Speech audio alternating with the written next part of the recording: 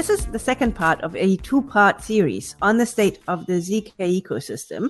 And we're speaking with Anna Rose, the founder of ZK Podcast, ZK Summit, ZK Validator, ZK Hack, and probably a bunch of other ZKs, as well as Kobe Gherkin, who is the head of research at Geometry and works with Anna at ZK Validator and ZK Hack, and is also a cryptography advisor at C-Lab.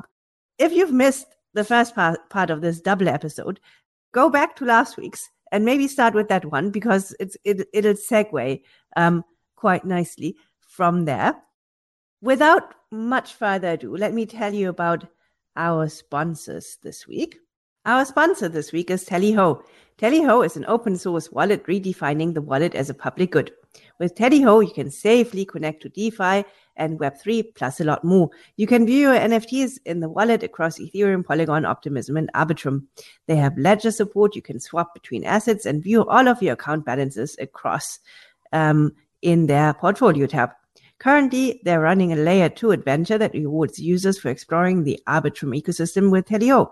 You can get a Space Dog NFT and be entered into a giveaway for another NFT. Head over to tally.cash and check it out. And with that, let's head over to the second part of the interview with Kobe and Anna.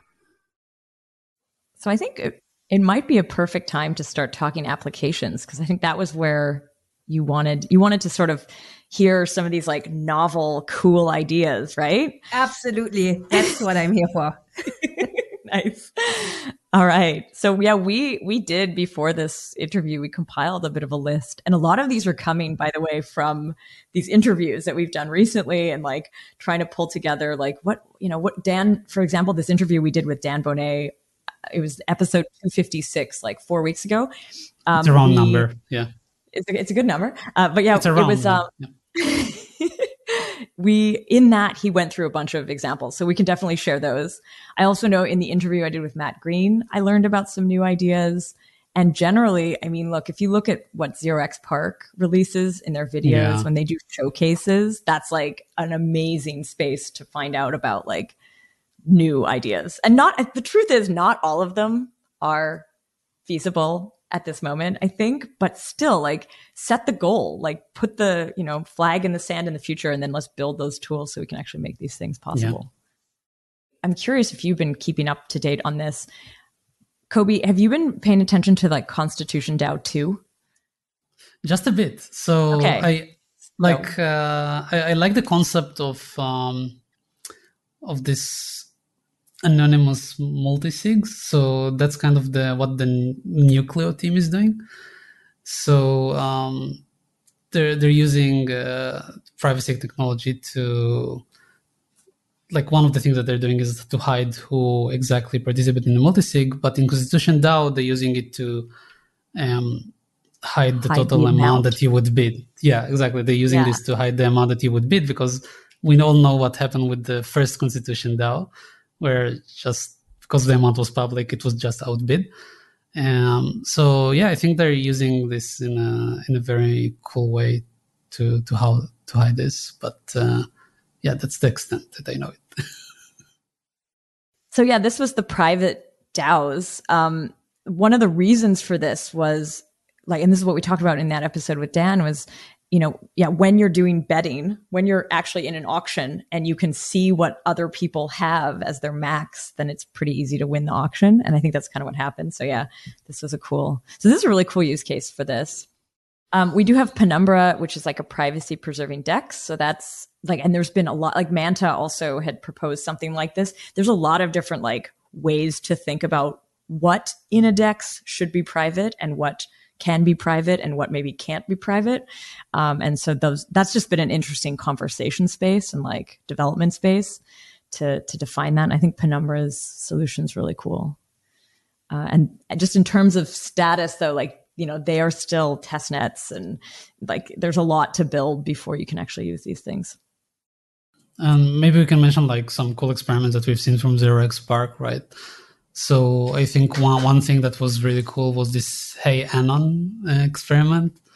So maybe you've seen that on Twitter, but they've been taking these groups that maybe have some relation, amongst the people. So, for example, all the people that participated in the DAO and got hacked, so, and now all of these people can send a message as a participant or as a member in that group without revealing who you are.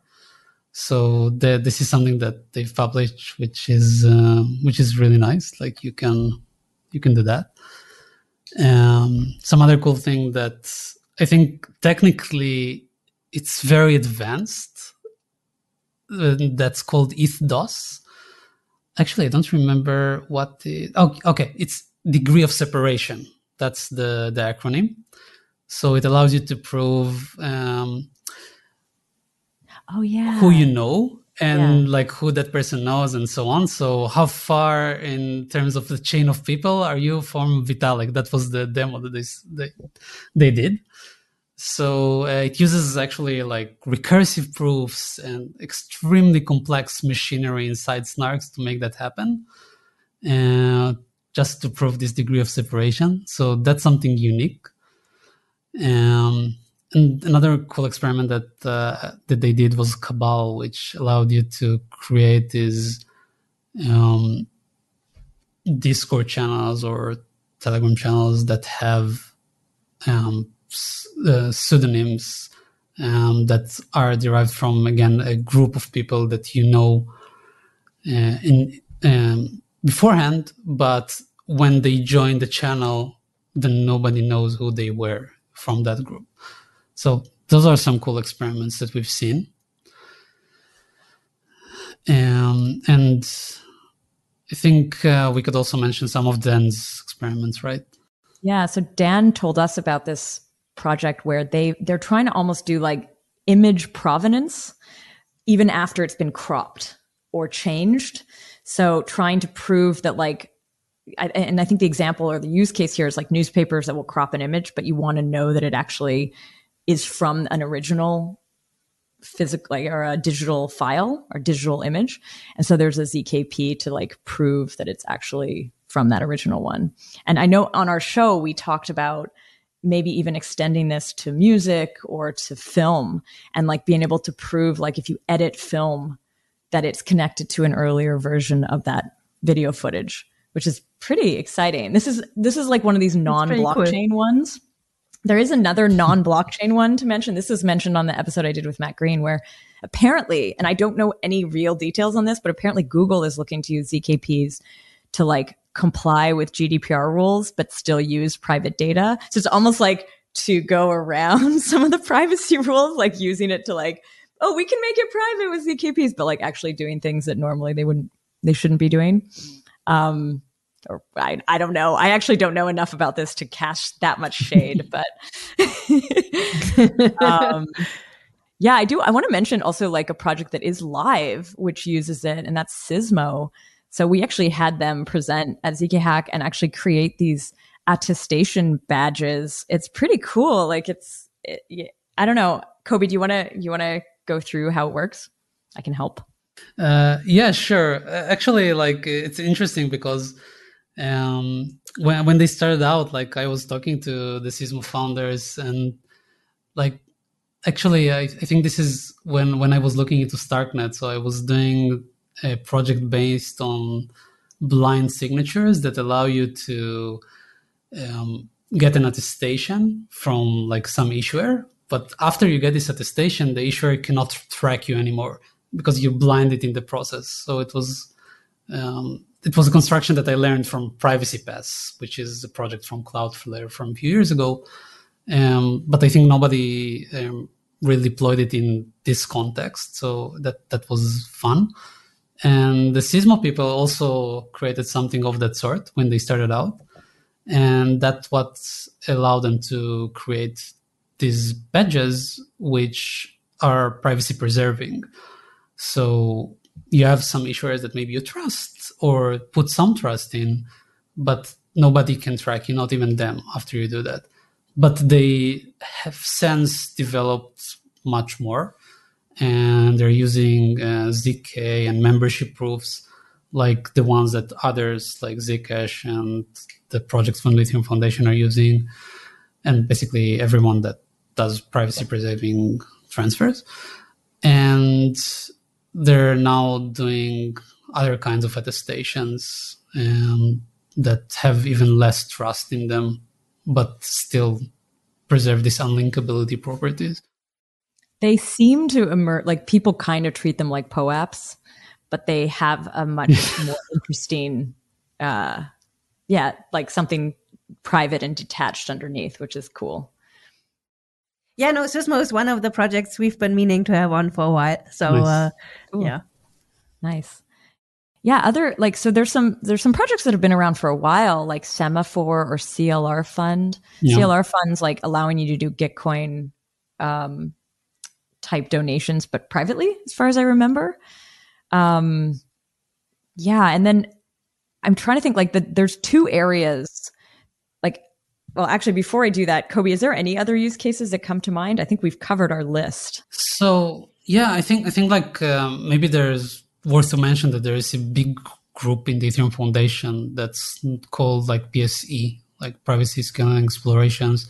They're doing a lot of projects that push the boundaries in ZK. So Semaphore was in there, which allows for anonymous messaging or signaling more correctly. CLR Fund is based on Macy, which is kind of a project that doesn't fit in the box exactly of privacy or scalability because it uses snarks to prevent collusion between people. So it creates a more secure environment for voting. So that's really compelling.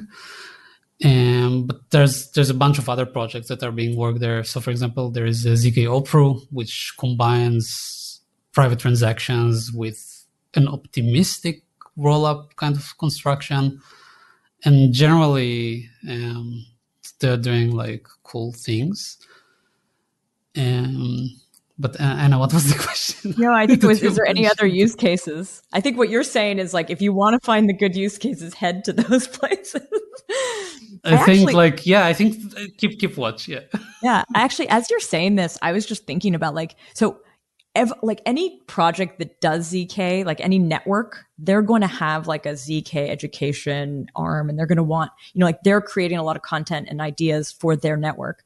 But there are like these three groups, and I think we count ZK Hack in that. It's like ZK Hack, Xerox PARC, and PSE. Because like in that case, well, I guess PSE is still very in Ethereum, and actually Xerox PARC's very in Ethereum. But like generally, there's a little bit more of a neutrality for where and how you could deploy these things. So they're just like ideas and libraries, like things you can probably recreate in other places. And so yeah, it's definitely like my source for use cases.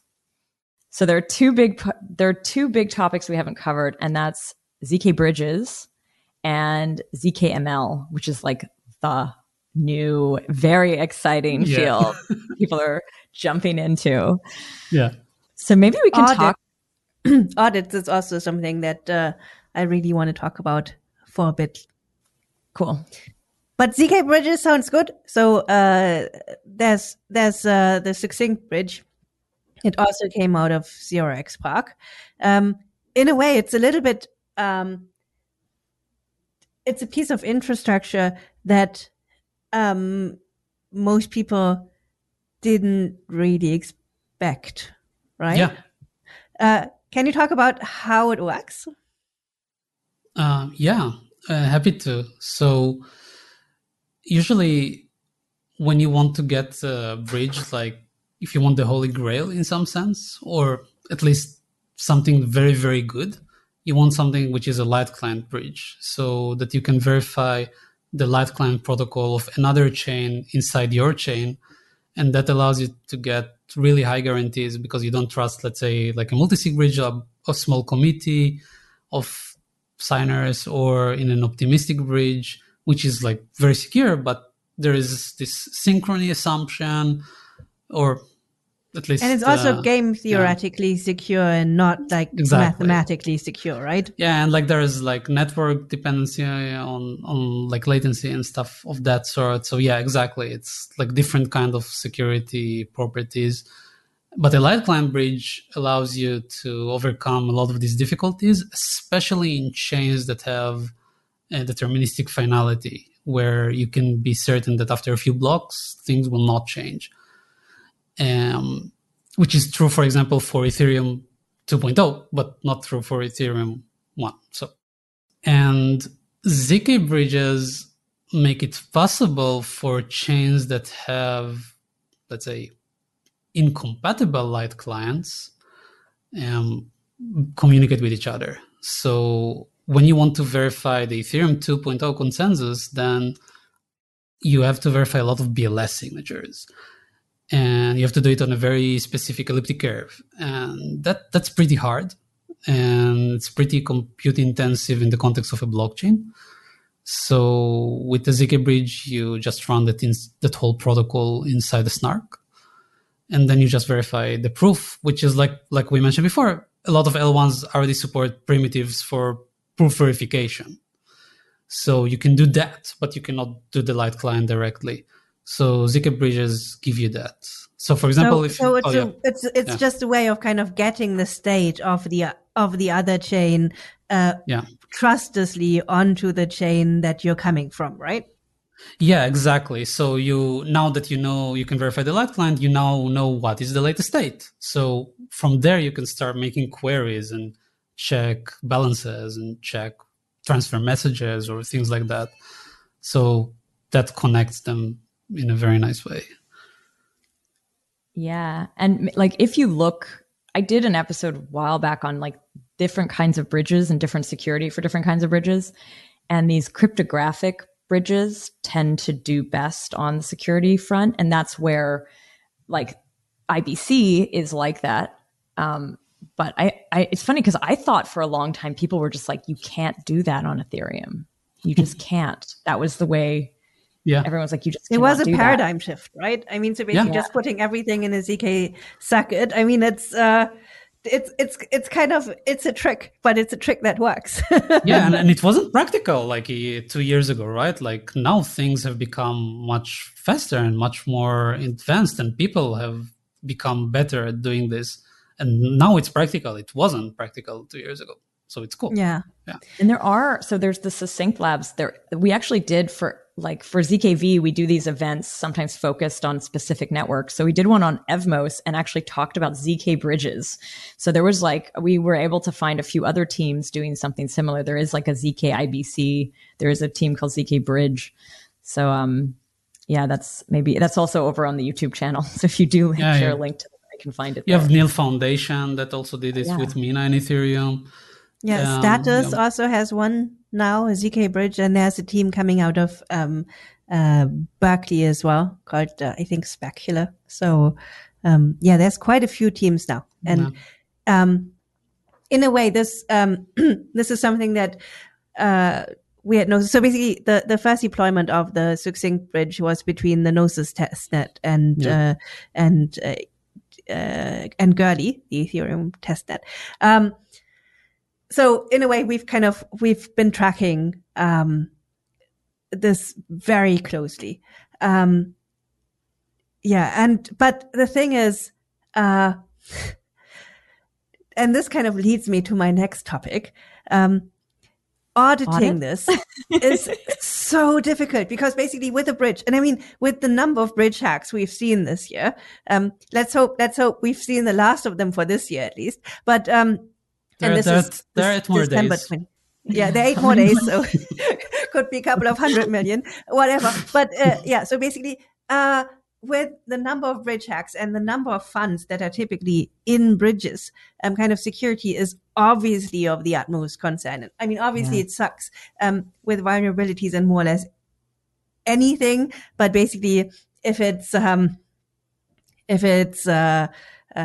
game or something, obviously it's not. The consequences aren't that large. But how do you audit these ZK circuits? How do you make sure that the ZK circuit, because I mean, the bytecode itself, it's not exactly human readable.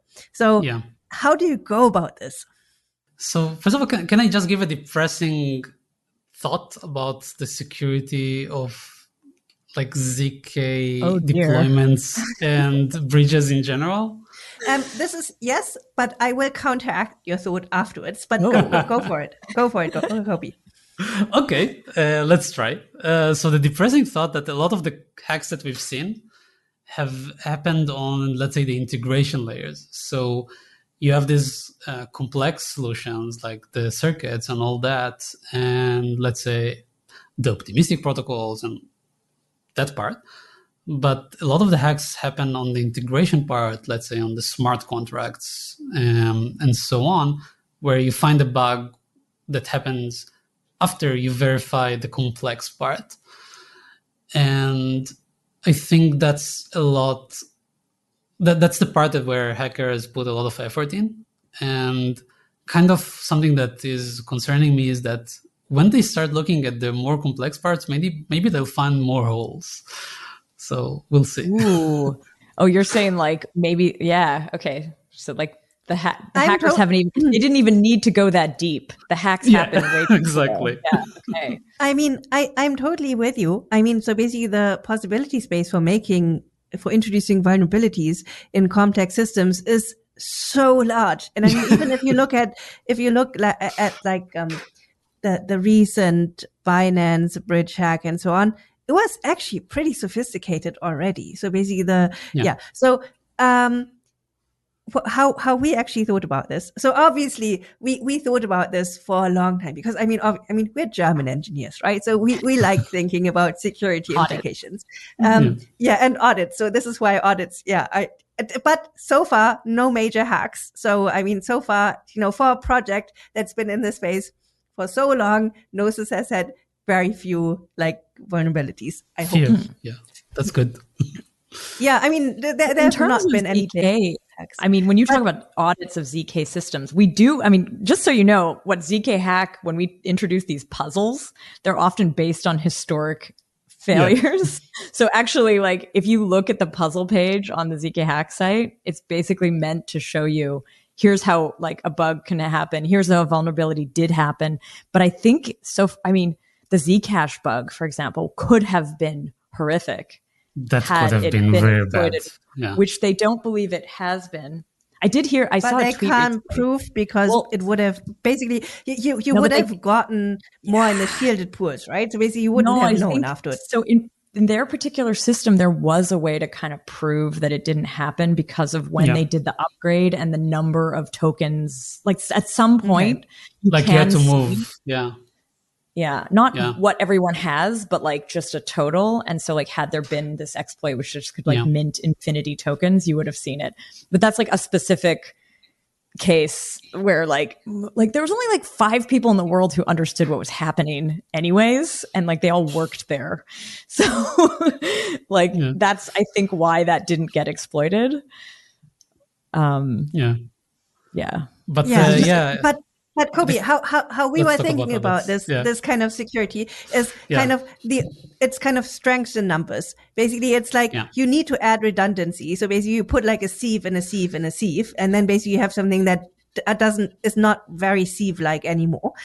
So basically, our idea and basically how we're gonna because you don't want to test anything in production, right? So basically, how we're gonna kind of move this to production without endangering client funds or user funds is by actually creating a multi-sig of bridges. So basically, you have the old Omni bridge, which is basically a multi-sig based bridge.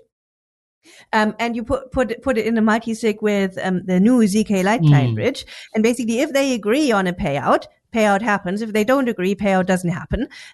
And then basically you have to, in order to compromise that, you have to find a vulnerability in the ZK Light Client bridge. But at the same time, you actually have to compromise a majority of the signers for the multi-sig bridge. So basically that will make it like at least, an order of magnitude more difficult to kind of break it. And we're also working with other ZK Light Client bridge teams. So basically that in the future, we will have 2 or 3 independent implementations of ZK Light Client bridges. And basically there will be an AND rule. So basically if these agree, payout happens. If these don't agree, nothing happens. And basically in that way, you can reduce your exposure significantly, well, enormously, because not only you don't have to find just one vulnerability in one bridge. You actually have to find vulnerabilities in 3 different implementations of ZK client bridges. Obviously, that could happen if there's if you have a ZK, like one of those bugs where there's a bug in a paper, for instance, what happened with Zcash at the time. Yeah. But it becomes a lot less likely that everything kind of has the same breaking point. So no, I think it's very responsible. I think it's a good approach, to add security in depth. I'm a very big fan of security in depth in general. So, for example, sometimes even people don't like things like SGX, right? But I don't like SGX. Yeah, it's a black box. It's really difficult to trust. Yeah.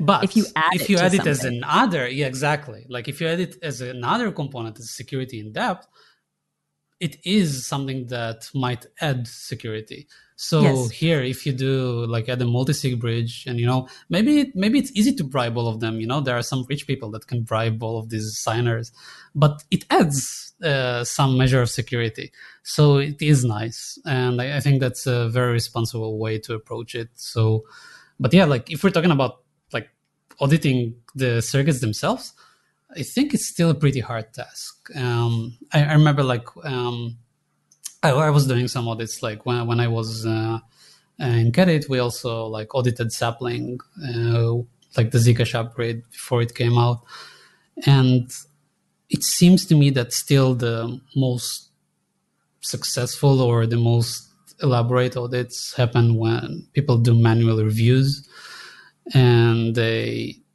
see a specification in front of them and they vet the specification first, and then they see that the code matches the specification and so on. And I think the Zcash team has been spectacular in writing good specifications.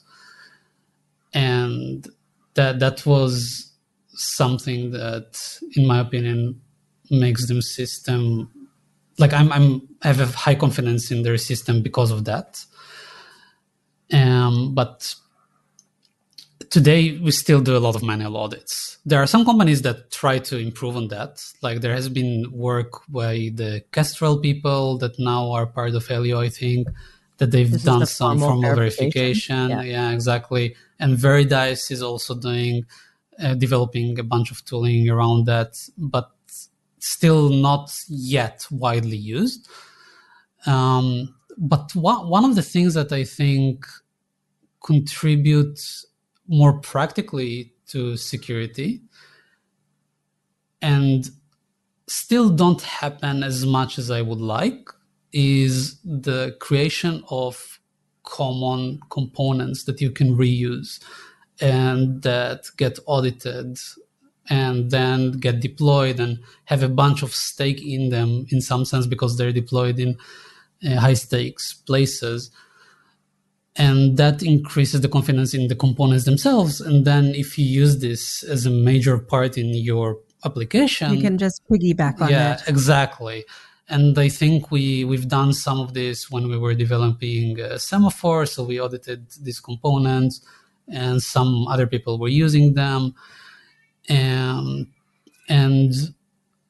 I would like to see that more now in the new realms of ZK where we use Plonk and other kinds of systems.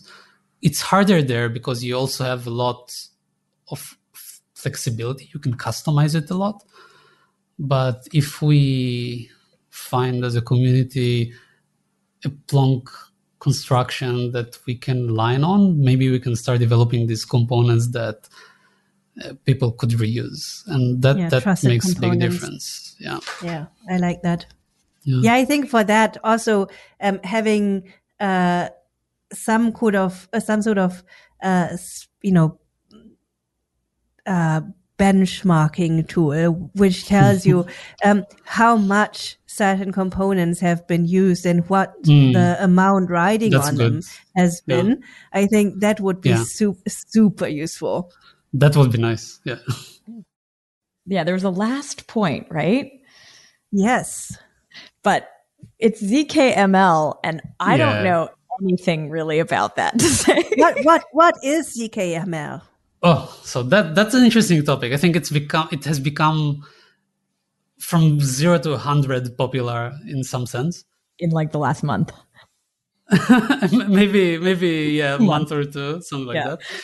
But it's a topic that become very popular. So ZKML in general is proving that you evaluated a model, that you got the results from evaluating a machine learning model or a neural network, and proving that you did it correctly with the right model, with signed inputs or so on. And in that way, you can run this in different environments, not necessarily the environment that consumes the result, but be confident that you got the correct result. So one example would be for like face liveness detection, where you would see if someone has like you can use this for KYC or things of that sort. But you have other use cases. You can think about, let's say, GPT-3 today or ChatGPT, where you want to know that you're getting the results from the right model that was at least claimed to have been trained on some specific or some set of inputs. And you will then be sure that you get the result from that model and not something that someone else invented that didn't include all the history of some region in the world, let's say. So we recently had Jensen on. Are you familiar with them? Jensen? Jensen, Gensyn. It was episode 471. Basically, it's about deep learning compute and kind of distributed, basically making that distributed. And basically there you also have this checkpointing problem that basically people have to prove that they actually did run the data through some sort of model and basically how involved that was. And yeah, we also talked a bit about how difficult that actually is to prove because it's not deterministic. So it's yeah. One other angle on this. So like I have not done a deep dive. So I only all I've understood though is there's like two ways of thinking about it. One is the way that Kobe just described of like attesting to the model. But I have heard it also described, like I've heard the idea of doing kind of like the model building the model on encrypted data and so it's not so much ZK. Yeah. I think people kind of don't think that's homomorphic encryption. Exactly. It's probably going to be like FHE or HE somehow. But yeah, just like the topic of ZK also, it's often like super mixed up with all the other advanced cryptography like MPC and FHE. Which is great. I think they should mix more. Yeah. Yeah. I mean, sometimes you're actually mixing them and sometimes just like in people's minds, they're like, very complicated cryptography over there. Difficult maths. There does seem to be some really cool overlap between the ML AI worlds and ZK now, which is cool. I'm excited for the new year to like meet some of these people building this stuff. Yeah, some really good people working on this on ZKML. So I'm excited to see where it goes. Cool. So it seems like while like for the last 3 years or so, most of the progress has kind of hinged on the succinctness property of ZK proofs. It seems like it now ventures more into like the privacy preserving realm that obviously it can also offer. Would you agree? Oh, I see Anna kind of wiggling her head. I think there's been those two. I think the wanting to scale the blockchain accelerated the succinctness for sure. And like that idea of using it as validity instead of privacy. I think those ideas were really awesome and they were like super easily kind of understood and then used. But I do think like what has happened is like ZK connecting to blockchain accelerated ZK development so much that now the ZK libraries are quite good and they're getting better, they start to be able to be used even outside of blockchain. And often in those cases, it is privacy that's the main part. So yeah. Can you give examples? Well, I gave this one example that I don't know that much about, like the video thing. Google, well, the video one, but like Google and GDPR. I mean, there was years ago, Cloudflare used it in a non-blockchain context. We've talked to people who did like password protection, barely touching the blockchain. But I think what I've understood is all the major like tech companies, Web2 companies have teams building ZK stuff outside of the blockchain context. I think Apple probably is doing something, but obviously, like, I don't know because they don't tell you stuff. But true private, very private. I don't know. I think we're going to see a lot of non-blockchain ZK use cases that use privacy in the near future. I think, like, in some sense, that these non-blockchain use cases, we see a lot of, let's say, very specific constructions for like a very optimized protocol for a concrete use case, like you said, in Cloudflare and what others do. And maybe sometimes people don't bundle them with ZK because we're used to snarks, which are general purpose. But definitely a lot of advanced and super interesting cryptography happen all around. But actually about privacy, I think if we look at it, we actually would see that the first deployments of ZK in blockchain was about privacy, right? Like scalability came later in some sense. That is true. I mean, yeah. Oh, I just remembered a use case we forgot to mention, by the way, and one that's hyper relevant today. It is on chain mostly, but it's proof of reserves and ZK. Oh yeah. This is, and it's actually, I would call it it's both. It's attestation, but often the reason you're using ZK is also for privacy. So that you're not like just overtly showing everybody's bank account or crypto accounts. You actually can retain some privacy. Yeah, that's kind of a good hybrid example. That is a good use case. Yeah. So what are you guys excited about for 2023? I'm going to, ZKML is the place I want to explore. It's already been declared on the last show we did of the year that Tarun is like, I predict that there will be more ZKML guests. So I think we're going to start bringing on some more folks like that. I think that's true. I think that's one very interesting topic. I'm like, you want to go more? Yes, go ahead. Go for it. Okay, so I'm generally excited to see the development or the let's say like the tooling around ZK and just advanced cryptography mature. Like one analogy that I had in my mind is that, you know, when you start out with electronics, you just connect like an LED with a battery, and then you have like it turn on. It's very nice. That's kind of where we were with the tooling like a year ago in ZK. So now we're at the part of like maybe something that is more akin to an Arduino, which is still quite crude, and then you put it on this board where you put the wires, but it's still quite messy. So you have these components that you can connect, but I think we're getting to a stage where it becomes something that feels very real, and you can design extremely complex things that interact with each other, and you have efficient components that you can connect, like transistors. Like, this is kind of an analogy that I have in my mind. So I'm excited to see this kind of tooling develop and people mixing and matching these kind of things. But generally also seeing other kinds of cryptography intermixing with those. So we've seen some of that also from Dan Bonet's group, by the way, like this collaborative snarks approach where you combine MPC with snarks, like use prove in ZK the correct execution of a multi-party computation. So I would love to see more of that happening, and I think it can unlock a bunch of interesting use cases.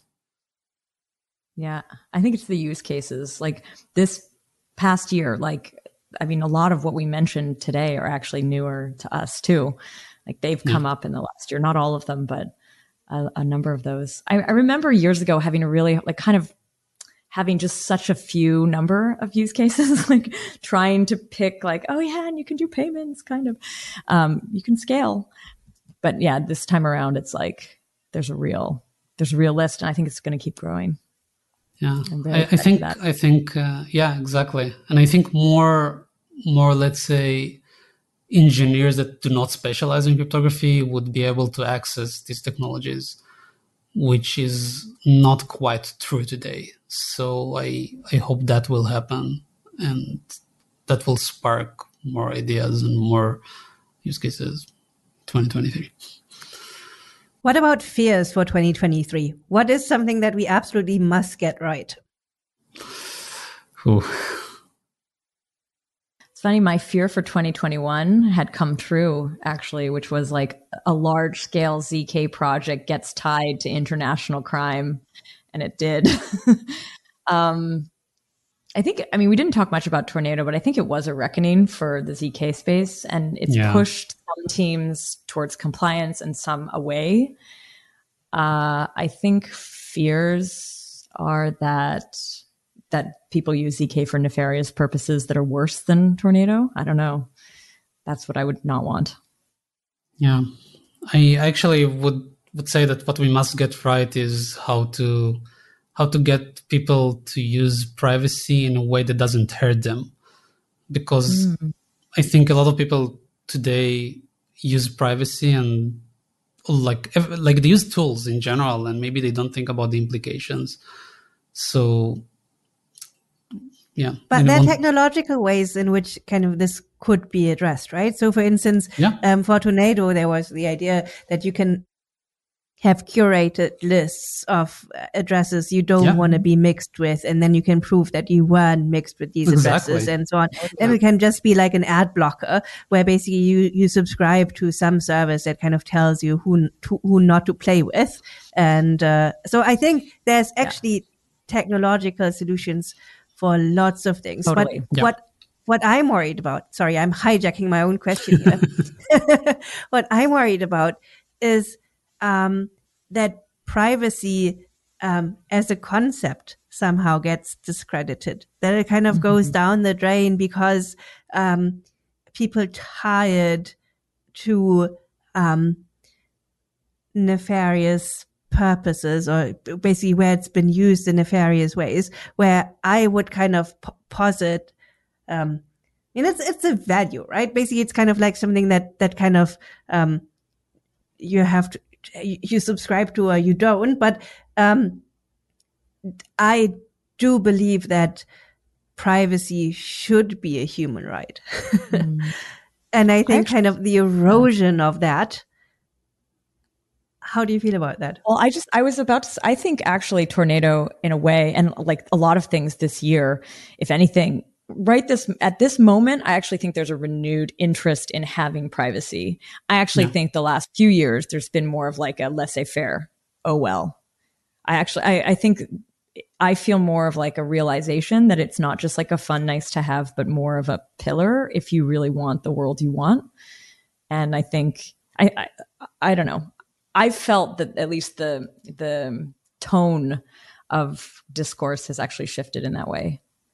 So I'm hopeful. I'm hopeful that in the new year, it actually continues to be relevant, if not more relevant, but we may go through another phase where we don't care. That's totally possible.